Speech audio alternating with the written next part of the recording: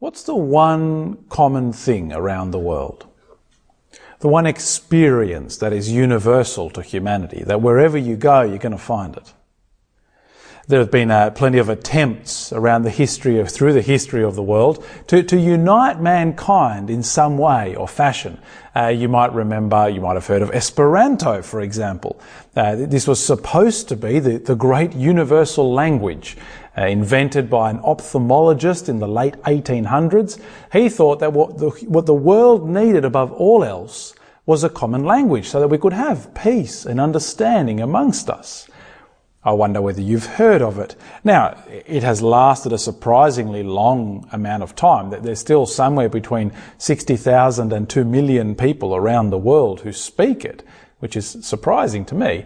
In fact, I found that there's somewhere between 1,000 and 2,000 native speakers.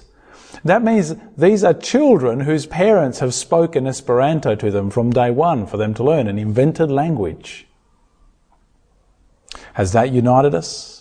Organisations around the world, the United Nations was supposed to be the great experiment in bringing us together and making us one. Currencies, has that done it? Well, no, not really. None of those are common, are universal around the world. No, there is one thing though. There is something that we have in common. Now, I regularly read news sources from at least 4 continents across the world. It's very easy to do these days with the internet. And I can guarantee you open the news from pretty much any country, anywhere you like, and even without being able to read or understand the language, you will know what they are about. For the one common experience is that of injustice, oppression, wickedness, fickle politics, evil, and then at the very end, a puppy story to make the bitter pill go down. See, what is common to human experience is that we suffer. Oh, we dream of utopia. We dream of this world that can one day be, well, can you imagine it? But really we live in the island from the Lord of the Flies. In 2004, and it's been updated since, the Rolling Stone magazine decided to produce the definitive list of the top 500 songs of all time. Now, of course, no one really cares about 437, right? We all care about the top 10, and more than anything, we all care about number 1. What is the greatest song of all time? Now, in this case, the list was a little bit of a farce because both of the top 2 songs somehow included the words Rolling Stone. So number 1 was Like a Rolling Stone by Bob Dylan, and number 2 was Satisfaction by the Rolling Stones. So clearly they were just gaming it a little bit. So number 3 really is the one that matters. What is the greatest song humanity has ever made? The greatest expression of the human soul, our yearnings, our desires, our passions. Well, they chose a very famous song. I could just give you the few starting chords and you'd know it. John Lennon's Imagine. I mean, the lyrics sound, well, sublime, really. Imagine there's no heaven. It's easy if you try. No hell below us, above us, only sky.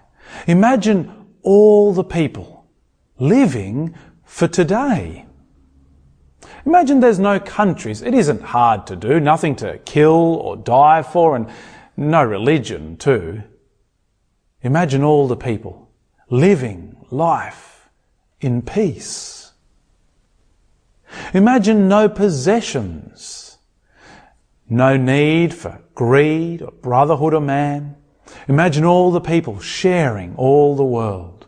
Now you may say I'm a dreamer, but I'm not the only one. I hope one day you'll join us and the world will live as one. Well, it's a beautiful song, isn't it? It's a lovely sentiment. It's that utopia that we grasp for and we wish that we could have. But has it happened? Have we seen it in the world around us?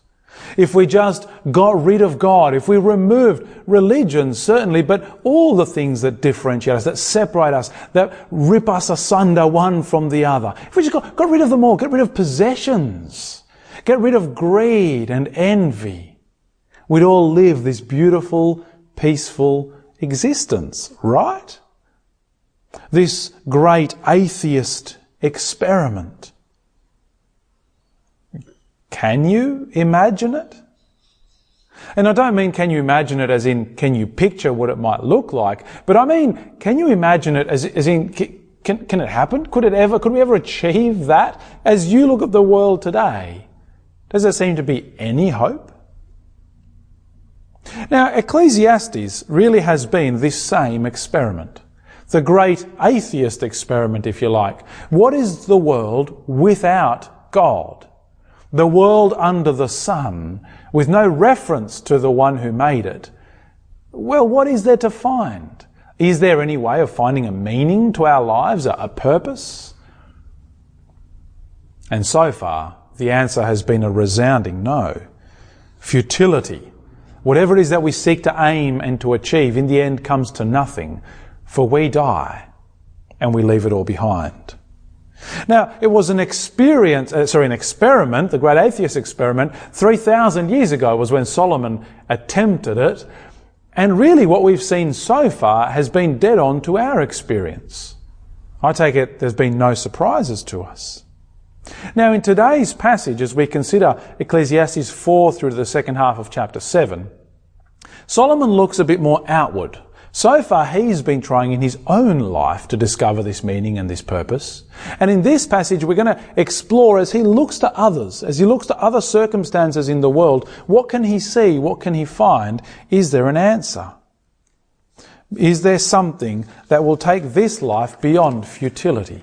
And I wonder as we explore it whether you might keep an eye out to see whether you can spot the progress that we've made. This was, remember, 3,000 years ago. Surely, we are now better off.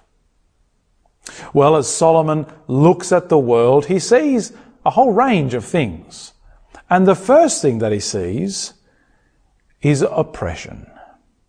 Now, I'm going to be reading parts of this again, and this we see in Ecclesiastes chapter 4 in the first 3 sentences. Again, Solomon says, I observed all the acts of oppression being done under the sun. Look at the tears of those who are oppressed. They have no one to comfort them. Power is with those who oppress them. They have no one to comfort them. So I commended the dead who have already died, more than the living who are still alive. But better than either of them is the one who has not yet existed, who has not seen the evil activity that is done under the sun. Such is the nature of the world as Solomon sees it. Such is the oppression that happens every day, everywhere, that he goes so far as to say, the best of all is to not even have been born to observe this wickedness. This is the reality of the world. People are victims of those who wield power, of the desire for power that drives really all of us at some point or other to trample on others. It's all the way through the book. I mean, there's examples everywhere about it. Let me show you just one more from chapter 5 and verse 8, and see that he sees, amongst all the other forms of oppression, economic oppression. He says, if you see oppression of the poor and perversion of justice and righteousness in the province, don't be astonished at the situation, because one official protects another official, and higher officials protect them both. The profit of the land is taken by all. The king is served by the field. It's always been the way. The rich exploit the poor. And it's so true today. Whether it's the slavery of the Uyghurs in China, whether it's the sweatshops in Bangladesh, whether it's the constant discussion about the minimum wage in the United States, whatever it might be, the countries where the elite go shopping for fashion and toys, while the majority of the population starves. Mind you, it's not only overseas either.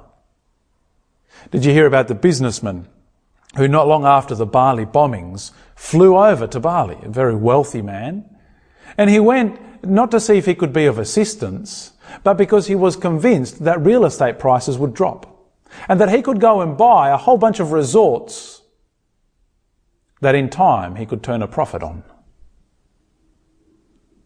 What does Solomon see in the world? He sees oppression. He sees envy. Again in chapter 4 and verse 4. I saw, he says, that all labour and all skillful work is due to one person's jealousy of another. The greatest things we ever accomplish are because one person looked at someone else and went, I want what they have. I want to do better. I want to be better. Why is it that we will happily talk about every aspect of our working lives? We'll talk about what sort of work we have to do, what our bosses are like, which colleagues we hate. We'll talk about anything, how much leave we have, how much sick leave, the conditions that we get given, whether we get a company car or not, how much superannuation is included in our package. We'll talk about anything except for our salary. You will never hear somebody say, I earn. Now, of course, there's the Aussie tall poppy syndrome, and we don't want to paint too big a picture of ourselves. Maybe we're on a good pay packet and we don't really want to make other people feel bad. But perhaps, and I wonder if this isn't a little bit closer to home, we're simply scared that we would find out others are paid more than us. We would be envious. We would be jealous. Have you ever seen the TV show The Gruen Transfer? It's an ABC show where they explore the world of advertising and marketing. It's a fascinating show. If you've never watched it, go and check it out. They get some really smart people in, and the best thing about the show is how honest they are. They open up and they talk truly, right? In this ad, we are targeting these particular things. We've done market research to know that this works and this doesn't, and so we do this. The one company might own multiple brands of the same product because they all sell better. And it's a fascinating show. And often they will talk about how they play on envy and greed. These are things that sell. One of them, Todd Sampson, at one point, said very insightfully that when we talk about these oppressive sweatshops, it's not just about corporate greed. I mean, it is, but it's not just about corporate greed. It's also about every one of us, because they mirror our consumption. Solomon looks at the world and he sees envy. We want it, and we want it now. He sees oppression, he sees envy, he sees loneliness. Chapter 4, down at verse 7. Again I saw futility under the sun. There is a person without a companion, without even a son or brother, and though there is no end to all his struggles, his eyes are still not content with riches. Who am I struggling for, he asks, and depriving myself of good things? This too is futile and a miserable task. Now, we've seen in previous chapters that one of the saddest things is no matter how hard you work and how rich you get, in the end you're just going to leave it all to somebody else. Well, here is something even sadder. The person who has no one to leave it to. To be alone. Spend your days working hard, accumulating riches and wealth and good things, just to have no one in your life. Loneliness. Did you know there's research happening at the moment where it seems to be the case that loneliness rivals obesity and smoking in its mortality effects. It's an astonishing thought that being alone is just as bad for your health as extreme overweight and all the impact that has on your body, or smoking and the destruction that causes. In Australia, right now, 1 in 4 people say they are going through a period of loneliness. 1 in 2 say that they will feel lonely at least one day every week. What Solomon saw is no news to us. We are more connected than ever before, and we are lonelier because of it. Solomon sees oppression, he sees envy, he sees loneliness, he sees a lack of joy. Come over to chapter 6 and verse 1. Here is a tragedy I have observed under the sun, and it weighs heavily on humanity. God gives a person riches, wealth, and honour so that he lacks nothing of all he desires for himself. But God does not allow him to enjoy them. Instead, a stranger will enjoy them. Have it all, but can't enjoy it. Too busy gaining it all to ever stop and enjoy. And man, I'll tell you what, if ever there was a description of us, this is it. We have luxury fever.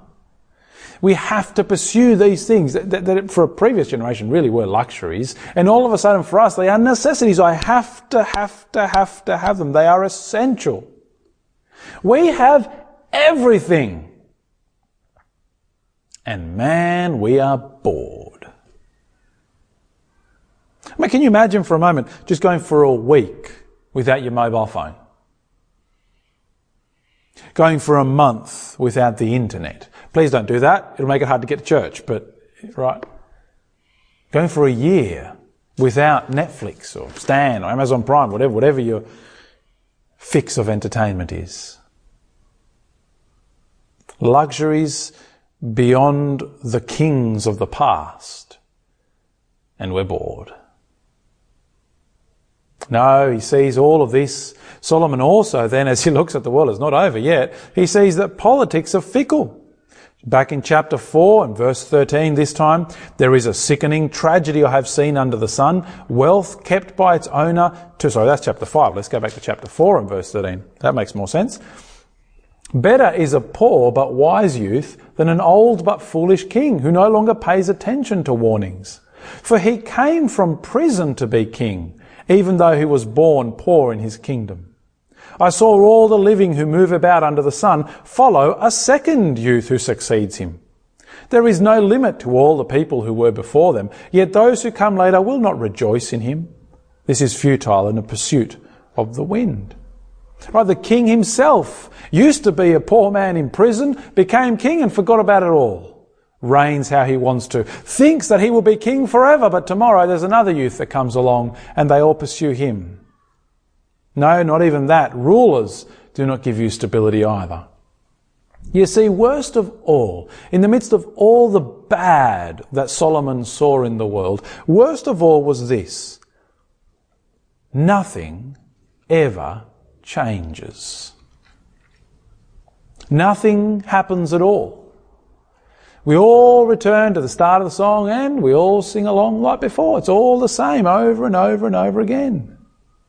Chapter 6 and verse 10, he says, whatever exists was given its name long ago, and it is known what mankind is.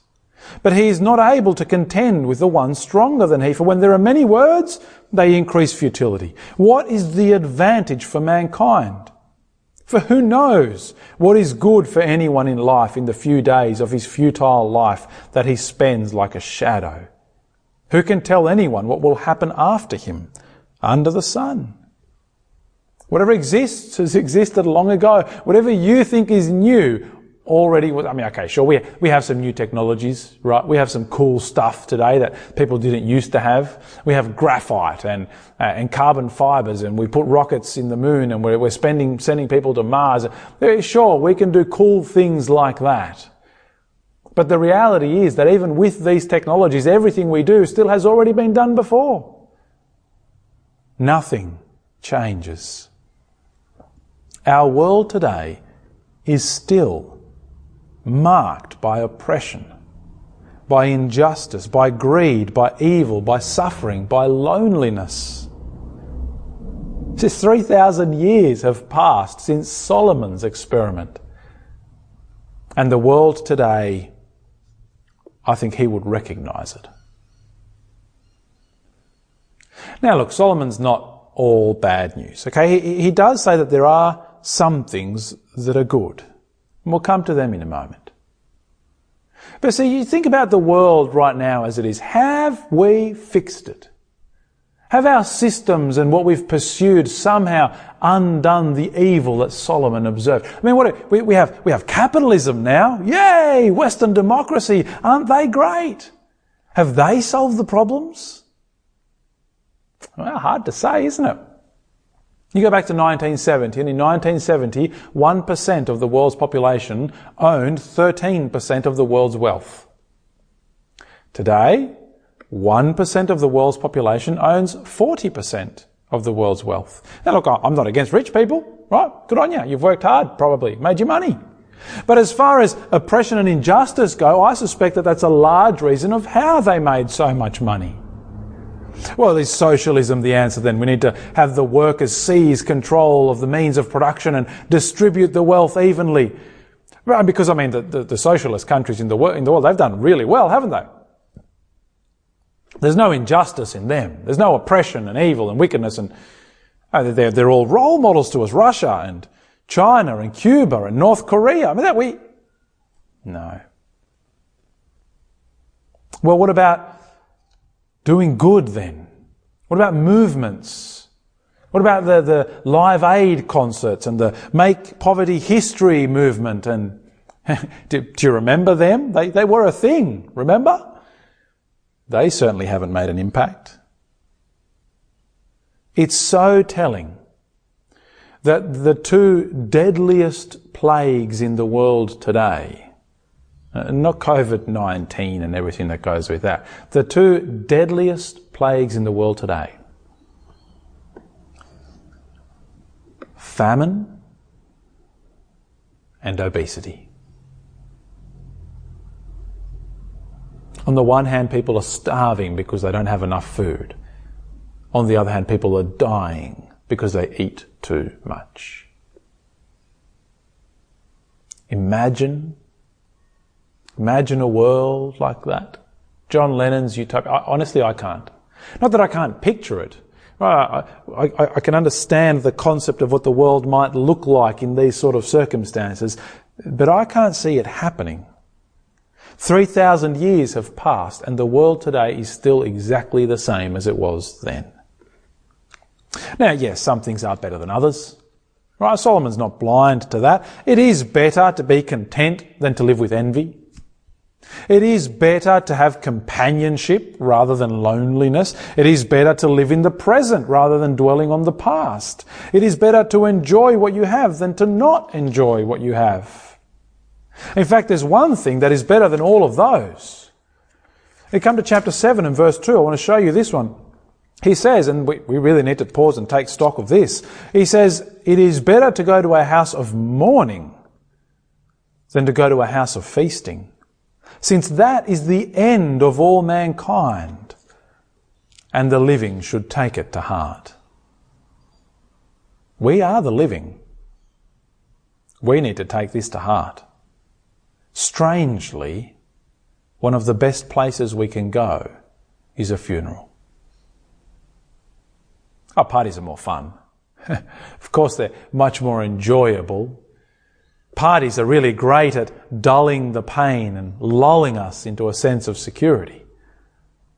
But funerals are where we are confronted with our own mortality, where we stop and we lift our eyes to see the truth. See, where do these problems come from? Why is our world marked by this conflict? You see soccer parents fighting on sidelines. You see nations invading each other at every level of our existence. There is evil. Why is it that with the wealth of the world exploding, there is still famine? Why is it impossible to see John Lennon's imagined world ever coming to pass? You need an answer to that. For the sake of your own life and for the sake of whatever impact you are going to have on society. If you are participating in the great atheist experiment, in living the life in the world under the sun, no reference to God, no reference to... You need to have an answer to that. And so far, I haven't seen one. No, what we need more than anything else is a word from God. We need not a world without God, life under the sun, but Him to tell us, to speak into us. Now I want to share with you, by way of concluding and kind of having this word, from Mark chapter 7. Mark is one of the biographies that were written about Jesus. And in this part of Mark's biography, Jesus was speaking to the religious leaders of the day. And they were trying to kind of work out a similar question. How can you be acceptable to God? For us, morality perhaps comes into the question. For them, it was knowing that God is unhappy with us, knowing that there is a judgment to come because of our wickedness. What's the answer?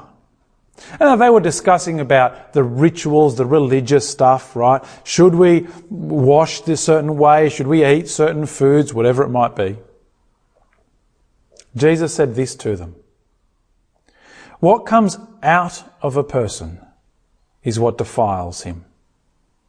For from within, out of people's hearts come evil thoughts, sexual immoralities, thefts, murders, adulteries, greed, evil actions, deceit, self-indulgence, envy, slander, pride, foolishness. All these things come from within and defile a person. The problem is not a lack of education, limited technology. The problem is not endemic inequality or... No, the problem is us. The problem is you. The problem is our hearts. The world is an absolute mess because of who we are. You see, if you reject the source of everything that is good, is it any wonder that what is left is wickedness? If you reject the source of life, is it any wonder that what is left is death? If we reject the source of light, is it any wonder that what is left is darkness? The problem is our hearts.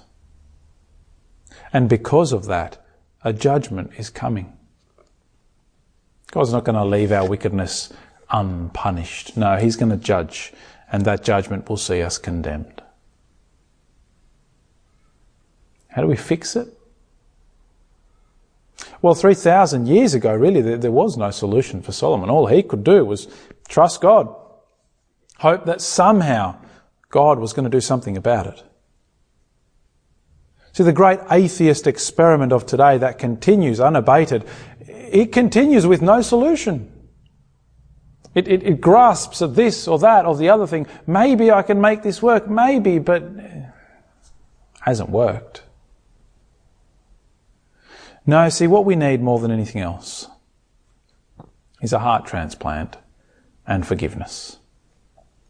We need a new start, the past dealt with, and then the source of all that wickedness, ourselves, transformed. Now, this is what Jesus came for. This is why the Christian message is so crucial. For Jesus died. It's a strange thing that is the message, but that is the message. Jesus died. He was condemned. He paid that we might have a new start, the past dealt with, the condemnation already falling on Him. And having been brought to new life, Jesus was resurrected. Eternal life was given to Him. He now offers what we also need, not just a new start from the past, but a new start for the future, a new heart, a transformed self that is capable of and wants to live God's way again. It really is a very simple solution. It's very elegant in how God has done it. Jesus done everything for us. He undoes all of the depressing bad news of Ecclesiastes. by the simple act of his death, by the offering of life. You need to know Jesus. As you look at the world around you, as you try and imagine John Lennon's world, and I reckon as you fail to get there, you need to have an answer. You need to have a solution. And the Bible says there is only one, and that is Jesus. Now that also means that if you are somebody who follows Jesus, who has trusted him for the salvation that we need, for that forgiveness and that new start, then please don't go looking for solutions elsewhere.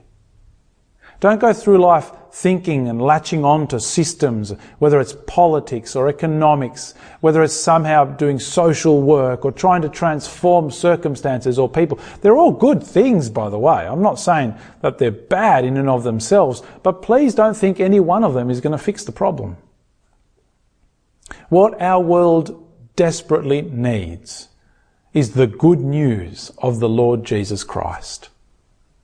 And so, whatever it is that you've poured yourself into in your life, would you make sure that you're pouring yourself into the spread of that good news?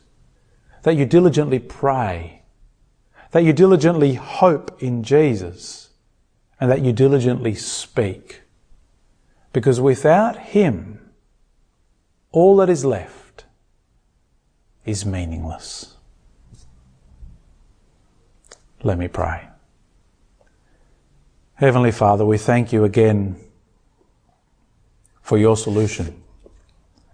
We thank you that the world, as Solomon saw it in Ecclesiastes, the world under the sun, wasn't all that there is, but rather that you have brought hope and light and life and love back into our world. We thank you that Jesus' death pays for our sin, for our evil, for our rejection of you. We thank you that the past can be wiped completely clean. We thank you that the Lord Jesus offers now transformation, the beginning of a new life that is able and desires to please you. Father, if there's anyone watching this, if there's anyone considering these words and reflecting on them and realizing that they need Jesus, would you work in them to give them boldness and courage to take that step, to come to you and say, I trust what you have done.